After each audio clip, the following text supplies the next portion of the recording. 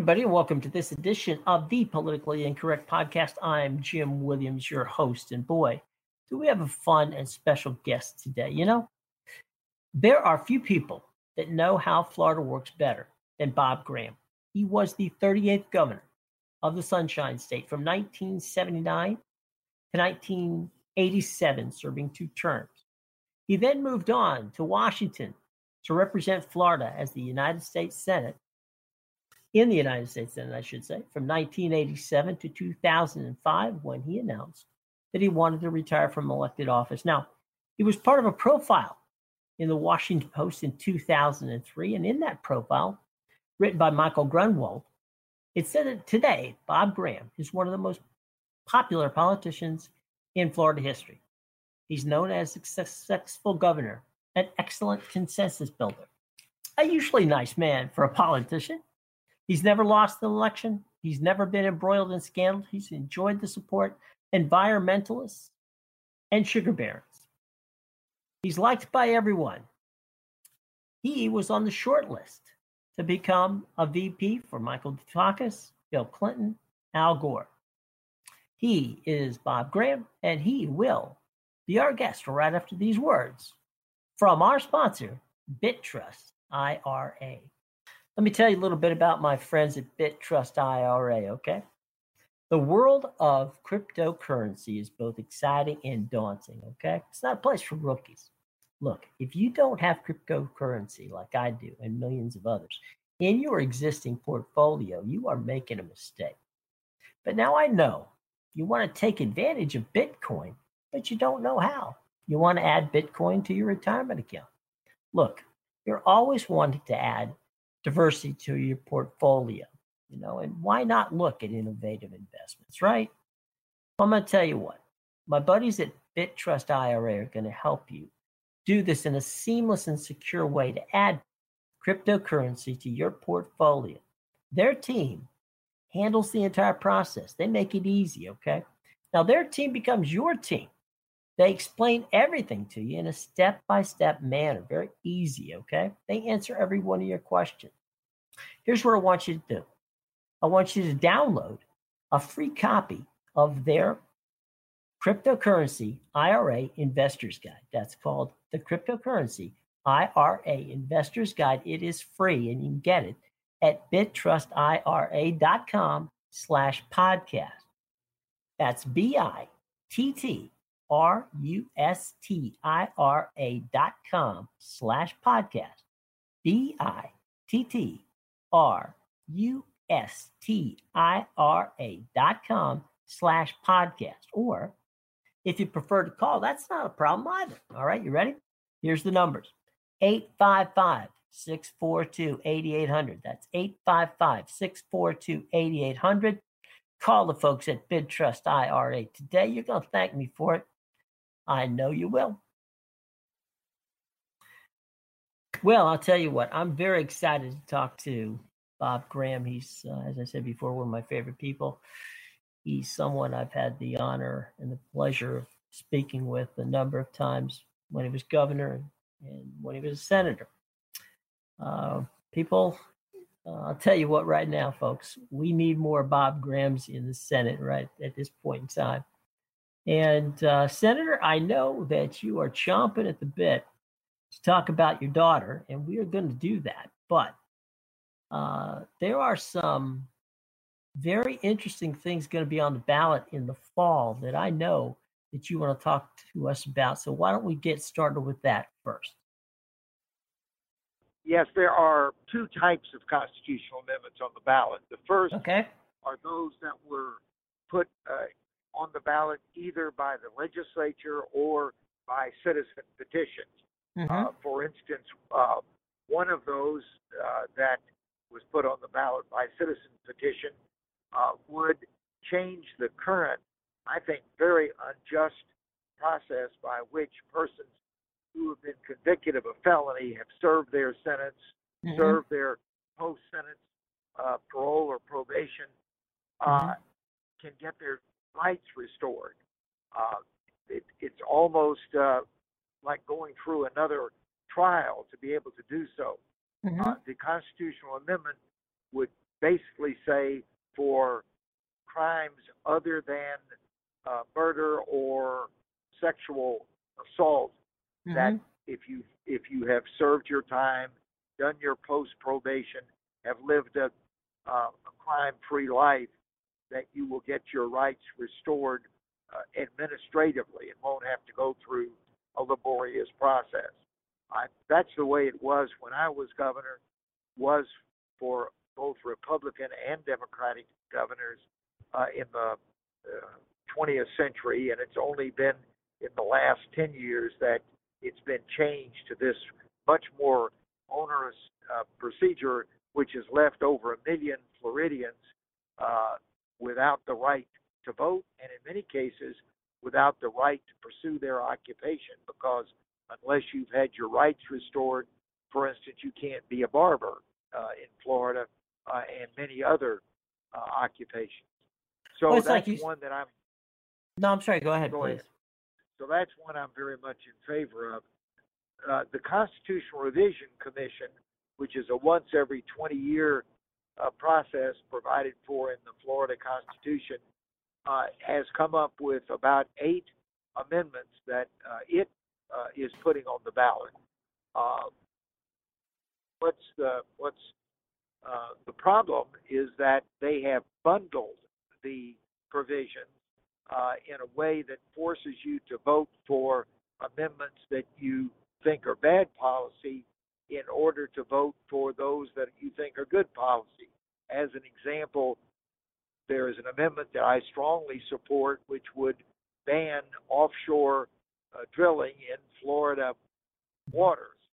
But that is linked to a medical marijuana amendment that has nothing to do with offshore drilling. And a lot of people are going to find that to be objectionable and will vote against offshore, the prohibition on offshore oil drilling.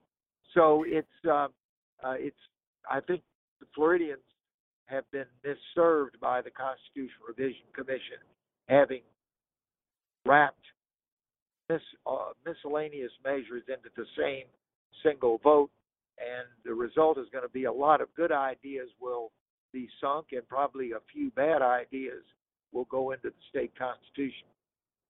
It seems that is the way of the world these days, unfortunately. You certainly have the background being appointed by President Obama to chair the BP oil spill commission to know how bad these things can be. And to bundle all that together, just so you can sneak in, an amendment that most people, in the state doesn't want, seems to be, again, playing politics with the best interest of what goes on in the state.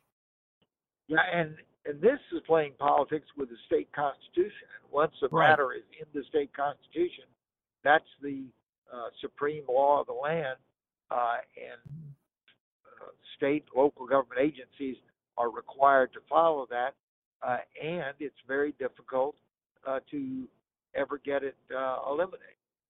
Well, wouldn't part of the problem be that President Trump's administration through the EPA has deregulated so many things, including the offshore drilling deal, and he's only giving Governor Scott a pass on that because he's running for Senate.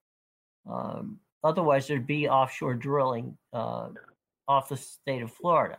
So that's only a matter of time. President Trump's offshore oil drilling policy is the worst of all worlds for a place like Florida. First, for the last more than 50 years, Florida has had a protection against drilling, both in its state waters and in the federal waters adjacent to Florida. President Trump is proposing that long prohibition be broken, and that drilling could occur within approximately 10 miles of the coast of Florida. Adding to that, there were many safety regulations adopted after the BP oil spill based on what we learned about the causation of that tragedy. And several of those are being proposed to be either eliminated or diluted in their impact. So we will have less safe drilling within 10 miles of the coastline of the Florida Gulf and potentially within 3 miles of the Atlantic coast. So we're very much opposed to this. Governor Scott was in favor of offshore oil drilling earlier in his administration, and now maybe having something to do with he's running for the U.S. Senate, has come out against offshore drilling. Well, yeah, it was a politically motivated situation to come out against it, just from that standpoint. But Governor, one of the things that always fascinated me about you when you were governor of the state of Florida was you were well ahead of your time when it came to the environment, and you were pushing for solar and wind and all of that back in the 70s. But even then it was clear that we were going to have to move away from our reliance on fossil fuel, that it was going to take a transition the likes of which we haven't known since we shifted from the horse to the automobile as a basic means of transportation, and that we should start as early as possible to make that transition as a smooth and non-disruptive as it could be. We've sort of stalled out on that effort. The current governor of Florida hasn't even allowed his agencies to use the phrase climate change, much less advance any policies that would help to contribute to that transition. My daughter, Gwen Graham, is running for governor of Florida. She's a strong supporter of alternative energy, and that'll be a hallmark of her service as governor. We'll get back to her because I'm looking forward to chatting with her very soon. We're going to absolutely let you get a chance to talk about Gwen because the last time I saw her, she seemed to be around college age back in the day, as the old saying goes. But, well, she's grown up. She has grown up and now, following in the family business. But I wanted to get your take on a couple of things. One, I don't know if it's me or whatever, but there's been, in the time that I've covered politics, which goes back to when you and I first met, as I said earlier, at the, when you made a Cuban sandwich for me in Ybor City, all the way through to Washington, there seems to be, on both a state level and a local level, and obviously on a national level, a lack of civility. I mean, in the day, you could easily disagree with someone, but at the end of the day, it was civil. You could learn to do bipartisan work, even though you disagreed on certain points. What has happened to that lack of civility? You are absolutely right. Politics has become much more tribal now, and people are even reluctant to have lunch with someone from the other party for fear that they'll be criticized. I think that is stupid and petulant and very destructive to the democratic process, which depends upon people who come from different points of view, understanding other perspectives and working towards a reasonable public interest compromise. Why has this happened? I think the whole country has become more partisan, and the politics of America are reflecting that reality. I think another reason is that the advent of so much highly partisan media, both in the traditional areas of media such as television, where now cable channels seem to be almost owned by one party or the other, and the new forms of communication, the social media, have become much sharper and more divided. True. I hope that we will work through this period and get back to a point that civility is a centerpiece of how we go about our politics. The American people will be much better served when that occurs. Amen, sir. Amen to that. You served as the chairman of the Senate Intelligence Committee when you were in the Senate. I'd like your take on what has happened with the. I mean, these are the secrets of the country. I mean, when you were there, you were in charge of, making sure that, we as a country did not go running around just leaking every little bit of everything. What's your thought on what's going on now with the House and the Senate and the Intelligence Committee, both in Washington on the Hill? The Intelligence Committee serve a unique purpose in our democracy. Mm-hmm. Almost every other committee of Congress, the Judiciary Committee, the Transportation Committee, the Environment Committee, have lots of eyes looking at them. They're the public through media, interest groups that have a particular concern with the activities of those committees. There's lots of oversight going on. With the Intelligence Committee, it is singular in that it has virtually no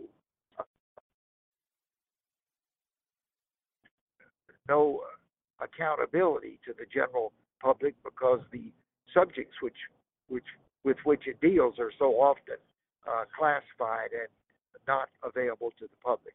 So it's particularly important that there be quality people serving on those committees who are there to carry out their public responsibility, not the political agenda of any party, and that they be as nonpartisan as a political institution can be.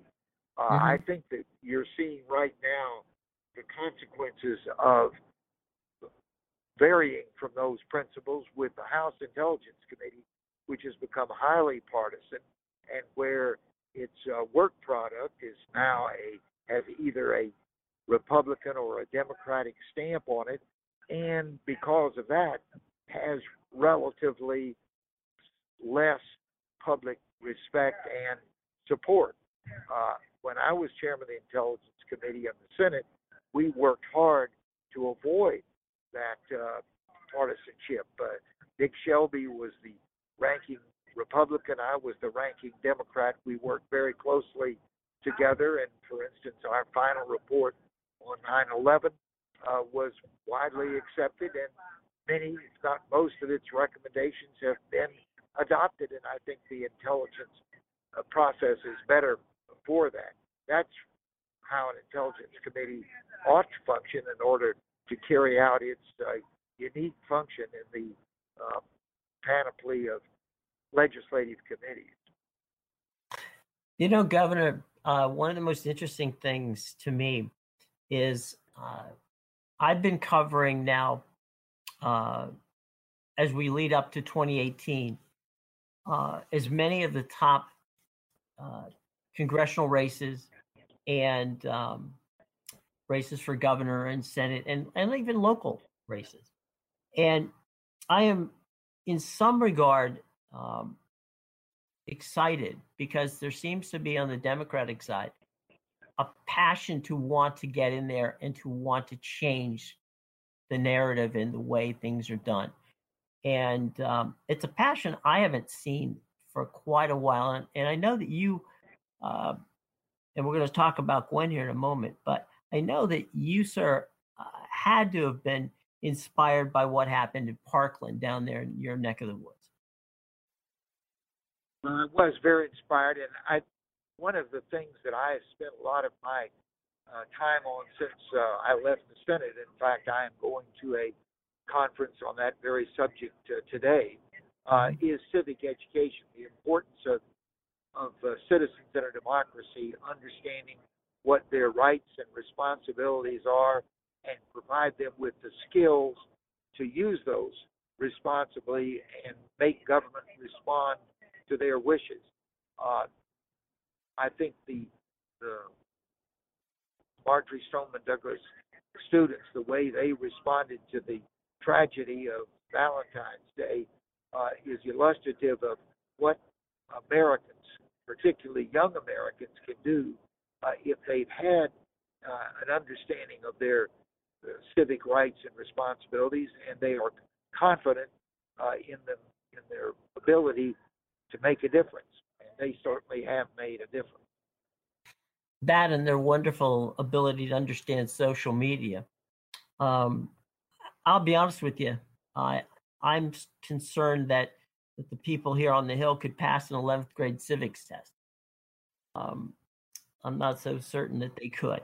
But anyway, let's talk about something exciting. And that is you have a member of your family running for the governor of the state of Florida. And not only that, someone who is very skilled and talented. So as a father, please tell me about your daughter, Gwen, who's running for governor. Gwen is a phenomenal young woman. She's been a lawyer both in the private sector and for 8 years she was the representative of Leon County School District, and therefore got an in-depth education as to the challenges of what she is presenting as her number one issue, which is enhancement of public education in Florida. She has run in a very difficult congressional district, strongly leaning to the Republican side against a Tea Party incumbent, and won. She was one of only 2 Democrats in 2014 to defeat an incumbent Republican. And then she served with great distinction in the House. She was ranked as 8th among the 435 members of the House in her ability to work effectively across the aisle to actually get things accomplished, to be the embodiment of that civility that we talked about a few moments ago. Those are the qualities that she's bringing to her campaign for governor. I think that she will be elected and that she has the ability in office to be an effective governor who understands what she wants to accomplish and is committed to her principles of what are the values important to Florida, but also brings the ability to work with people who start off from a different place and get something such as a significant improvement in our public schools accomplished. That's an outstanding endorsement, sir, from you. Lastly, what are you into at this point in time? I got to tell you, I've enjoyed a number of your novels. Keys to the Kingdom, I thought, would make a good Netflix series. Some really good stuff. Are you going back to your writing, or what's going on here as you are now in not retirement stage, but certainly in a stage of doing what you want to do at this point? Yeah, I have written 4 books, 2 of which have gone into a second edition, and I am just finishing my 5th book, which will be a children's book about the Everglades, which has been a passion of mine.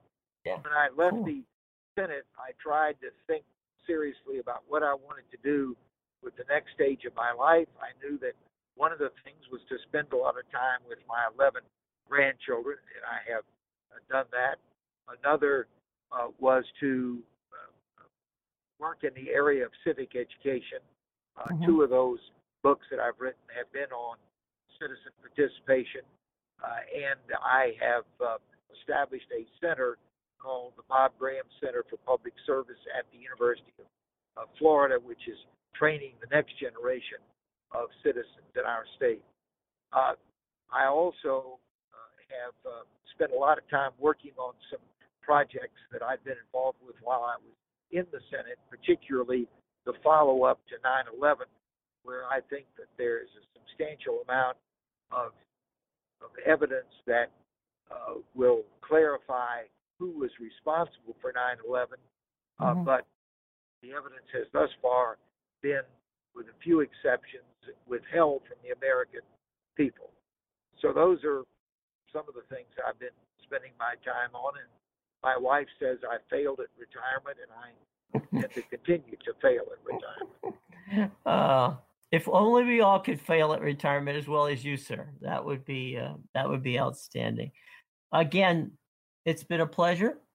And I noticed throughout this entire thing I've called you governor. I apologize for that. I should give you senator. It's a higher position. So, you served as both. And as I said before, it's been a lot of fun and an honor to follow you. And more importantly, recently today, to chat with you. It's always a treat, sir. Well, thank you very much, Jim. And I appreciate the chance to talk with you and your audience, and hope that we'll have another opportunity, and that the next governor of Florida, Gwen Graham, will have the same chance. The Politically Incorrect Podcast will be back right after these words. Let me tell you a little bit about my friends at BitTrust IRA, okay? The world of cryptocurrency is both exciting and daunting, okay? It's not a place for rookies. Look, if you don't have cryptocurrency like I do and millions of others in your existing portfolio, you are making a mistake. But now I know you want to take advantage of Bitcoin, but you don't know how. You want to add Bitcoin to your retirement account. Look, you're always wanting to add diversity to your portfolio, and why not look at innovative investments, right? I'm going to tell you what, my buddies at BitTrust IRA are going to help you do this in a seamless and secure way to add cryptocurrency to your portfolio. Their team handles the entire process. They make it easy, okay? Now, their team becomes your team. They explain everything to you in a step-by-step manner, very easy, okay? They answer every one of your questions. Here's what I want you to do. I want you to download a free copy of their Cryptocurrency IRA Investor's Guide. That's called the Cryptocurrency IRA Investor's Guide. It is free, and you can get it at bittrustira.com/podcast. That's BITTRUSTIRA.com/podcast. BITTRUSTIRA.com/podcast. Or if you prefer to call, that's not a problem either. All right, you ready? Here's the numbers. 855-642-8800. That's 855-642-8800. Call the folks at BitTrust IRA today. You're going to thank me for it. I know you will. Welcome back to the Politically Incorrect Podcast. I'm Jim Williams, your host. Now, if you have not yet subscribed to the Politically Incorrect Podcast, well, first of all, shame on you. Second of all, it's very simple to do, okay? All you got to do is go to the iTunes store, where we are very pleased to be part of the Apple Podcast family. You can go to Google Play, you can go to Blog Talk Radio. You can also find us on the 3 biggest apps for podcasts. That's right, you can find us on Stitcher, Spreaker, and of course, the TuneIn app. And we're also very excited to be part of the Amazon. That's, Amazon family of podcasts. That's right. If you own one of the Amazon Echo devices, of course, the ones that you use Alexa to help you as a personal assistant, all you have to do is say, "Hey, Alexa, please play the Politically Incorrect Podcast." And guess what? You're going to get the latest edition of the Politically Incorrect Podcast played for you right there on your Amazon device. So 7 different places to find the Politically Incorrect Podcast. Please go out there and find it today, okay?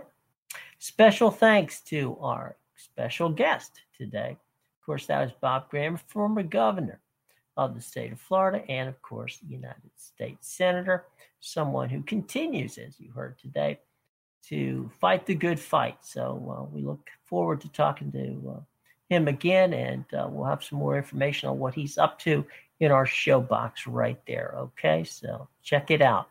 Thanks to Bob Graham for joining us. Okay, next week, we're going to be out in the state of California. That's right. As Horace Greeley once said, go west, young man. Well, we're going west. We're going out to California and find out what's going on out there on the politics side.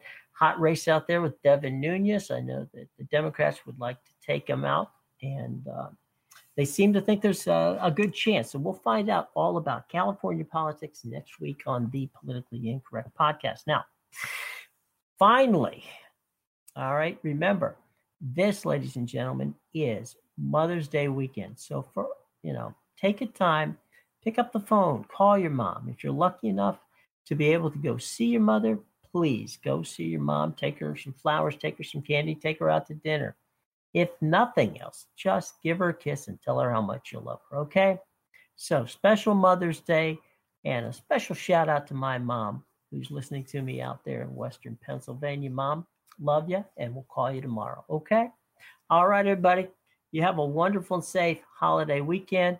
Till next week, I'm Jim Williams for the staff right here of the Politically Incorrect podcast. I wish you a very safe and enjoyable holiday weekend.